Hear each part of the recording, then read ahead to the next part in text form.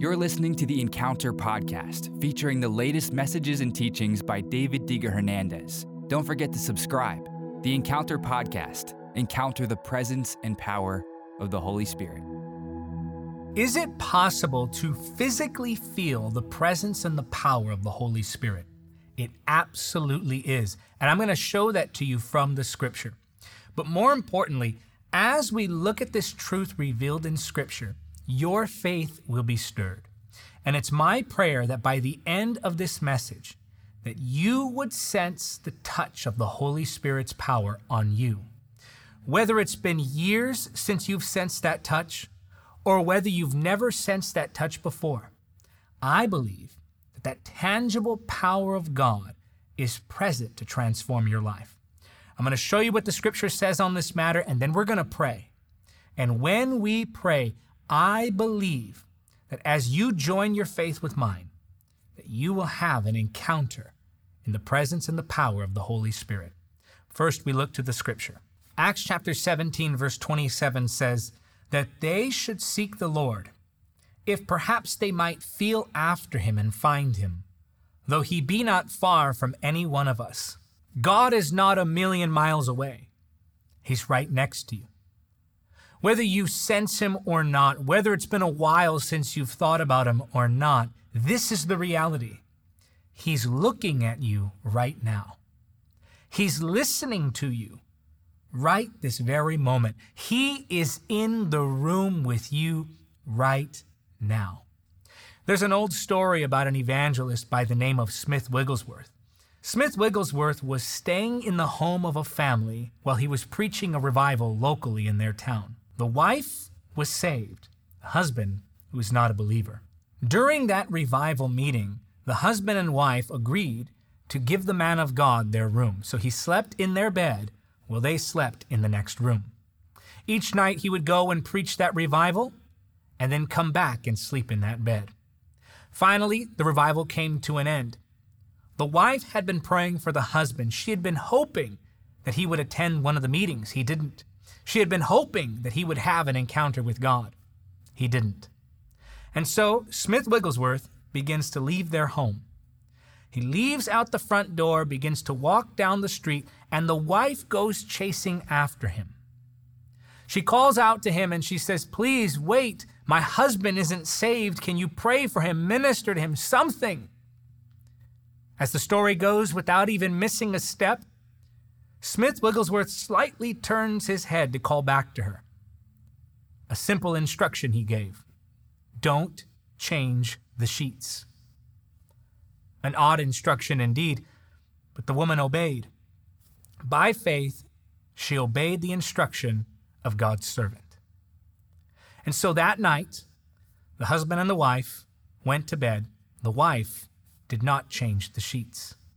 That night, the husband began to have nightmares about the afterlife, specifically about hell, about sin, about the judgment of God. He hopped out of bed, fell to his knees, and cried out for God's forgiveness.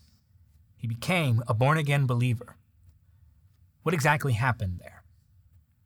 It was the tangible touch of the anointing of the Holy Spirit. You see, there is a tangible element to the power of God. The power of God can manifest in a physical way. In our meetings all the time, people report feeling electricity or heat or weight come upon their bodies while they're experiencing a miracle healing or some other form of breakthrough that God is giving to them. This is the reality. The power of the Holy Spirit has a tangible aspect to it. Now, looking to the Scripture for examples, let's first go to 2 Kings chapter 13. Then Elisha died and was buried. Groups of Moabite raiders used to invade the land each spring. Once, when some Israelites were burying a man, they spied a band of these raiders. So they hastily threw the corpse into the tomb of Elisha and fled. But as soon as the body touched Elisha's bones, the dead man revived and jumped to his feet. Now, before we continue to look at other examples of the tangible power of the Holy Spirit in Scripture, it's important that we remember this. It's not the object itself, it's not the man or the woman themselves. that produces the power. The power comes from the Lord, and this is the way that he chooses to sometimes operate. Let's go now to Acts chapter 5, and I'm going to read verse number 15, another great example of the tangible touch of God. As a result of the apostles' work, sick people were brought out into the streets on beds and mats so that Peter's shadow might fall across some of them as he went by. In Acts chapter 19, verses 11 and 12, the Bible says, God gave Paul the power to perform unusual miracles. When handkerchiefs or aprons that had merely touched his skin were placed on sick people, they were healed of their diseases and evil spirits were expelled. In Mark chapter 5, verse 21, the Bible says, Jesus got into the boat again and went back to the other side of the lake, where a large crowd gathered around him on the shore. In Mark chapter 5, we see the example of the woman with the issue of blood. She came up behind Jesus, reaching out in faith, and touched the fringe of his robe. And when she did, she felt within her body immediately that she had been healed.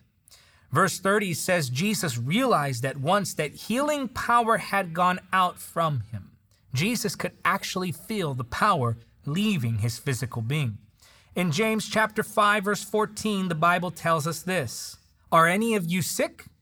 You should call for the elders of the church to come and pray over you, anointing you with oil in the name of the Lord. Such a prayer offered in faith will heal the sick, and the Lord will make you well. So here we see an example of the use of oil, the New Testament example of the use of oil. We understand there's no power in the oil, but God chooses to use the oil when we respond to his word in faith, the tangible touch of the Holy Spirit. 2 Timothy chapter 1, verse 6 gives us another example of what can happen with the tangible touch. This is why I remind you to fan into flames the spiritual gift God gave you when I laid my hands on you. So here we see that a spiritual gift was imparted by the laying on of hands. Something happened through the realm of the physical. This is how God chooses to move in many instances. Now, to balance this point, let's look at Acts chapter 8, verses 19 and 20. Let me have this power too, he exclaimed, so that when I lay my hands on people, they will receive the Holy Spirit. But Peter replied, may your money be destroyed with you for thinking God's gift can be bought. In that portion of scripture, we see that Simon the sorcerer offered to buy the power of the Holy Spirit, and he was sharply rebuked for it. His motives were impure. Even though there's a tangible touch to the Holy Spirit's power, even though the power of the Holy Spirit can sometimes be physically manifested, doesn't mean that we should ever offer it for sale. You cannot buy the anointing. You cannot sell the power of the Holy Ghost. And if anyone ever offers you for sale the anointing or a touch of God or anything that's spiritual that should be given away for free, you run from that, because that is sorcery. Now, having said that, I know that this is a reality. Even though there are those who will take advantage of this reality, even though there are those who will pervert this truth, we must still look to the scripture as our guide. And the scripture makes it absolutely clear that there is a tangible element to the power of the Holy Spirit. I myself have experienced this in many instances. It's my prayer that you would experience this. There have been times when I'm praying that I can sense pulses of the Holy Spirit's power moving up and down my body. Sometimes it's when I'm praying. Sometimes it's when I'm ministering. In fact, I have several stories of people being able to sense that power around me, not because of me, but because of who's around me. In fact, there was one instance where I was attending a Bible conference. I wasn't speaking at this Bible conference. I was just attending it. So I took my Bible and I placed it on a seat to hold my place. Well, I left that there and I went to go get a drink of water or something like that. And when I came back, there was this girl in our youth group who had my Bible. She says, oh, here you go. You left your Bible. And I'm thinking, okay, well, I put that on the seat to save my seat, but that's okay. So I graciously took it. I said, well, thank you. I appreciate it. And she said, can I tell you something? I said, sure. She began to explain that when she picked up the Bible that I had left on the seat, that she felt like a tingling sensation come from the Bible and move up her arms. She said it felt like like electricity. And she said it was a rush of something she had never felt before. That was the tangible touch of God. And that's just one of many stories that I could share with you about the tangible touch of the Holy Spirit's power. So we see it today. We see it in the scripture. And I pray you would experience it now. Now, let me say this, lest anyone become discouraged. Our part is to have faith. God's part is to respond as He wills. He is sovereign. We can position ourselves to receive from the Lord, but only He really decides what we encounter. So, I don't want you leaving this experience, if you don't experience what you want to experience, by thinking that there might be something wrong with you, or by thinking that perhaps there's some great spiritual assault on you that's keeping you from experiencing the touch of God. That's not really what's happening. In fact, it's just the sovereignty of God. But I do believe that there will be many who experience God's power right here, right now. I want you to believe. Set aside negative thinking, set aside doubt, set aside cynicism, set aside the victim mentality that says, woe is me, God never listens to me, bad things only happen to me. Let's just focus on Jesus, and let's position ourselves right now to receive from the Lord as He wills. And again, I believe that power is going to begin to flow. In fact, I can sense it flowing even now. And I believe you're going to encounter that tangible touch of His power. Get ready. Close your eyes. Lift your hands. Think only about Jesus now. So, Father, I pray in the mighty name of your Son, Jesus, that one receiving this prayer would experience the tangible touch of your power. Thank you, Jesus. Some of you right now are beginning to sense like a heat on you. Others are sensing like an electricity. Others are sensing like a weight. In fact, there's also someone who's sensing like waves, almost like waves of water. I thank you, Lord. Many encounters will be different. Just say to the Holy Spirit that you want to surrender to whatever He wants to do. Father, I thank you. I thank you for this power now flowing. I give you the glory. Father, let them sense you in the room with them now. Holy Spirit, make your presence known. Touch them, I pray. Wow, this is beautiful. Touch them, I pray, Lord. I give you the glory for every encounter that's happening now. I give you the glory for every life being transformed in your presence.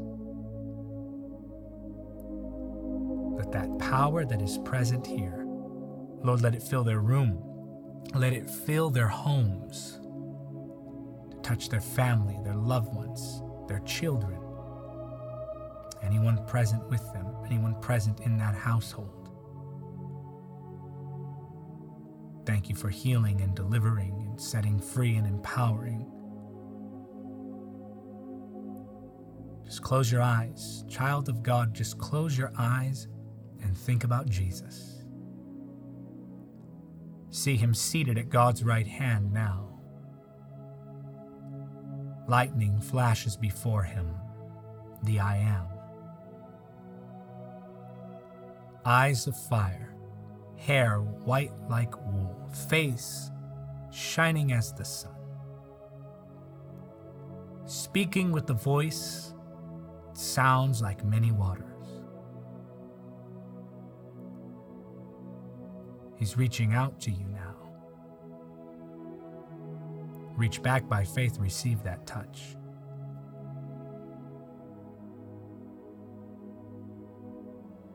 Give you the glory, Lord. In Jesus' name we pray. I want you to say it because you believe it. Say, Amen. Thank you for listening to the Encounter Podcast. Don't forget to subscribe. Support the podcast by becoming a monthly supporter or making a one-time donation now. To give, just go to davidhernandezministries.com/donate. Until next time, remember, nothing is impossible with God.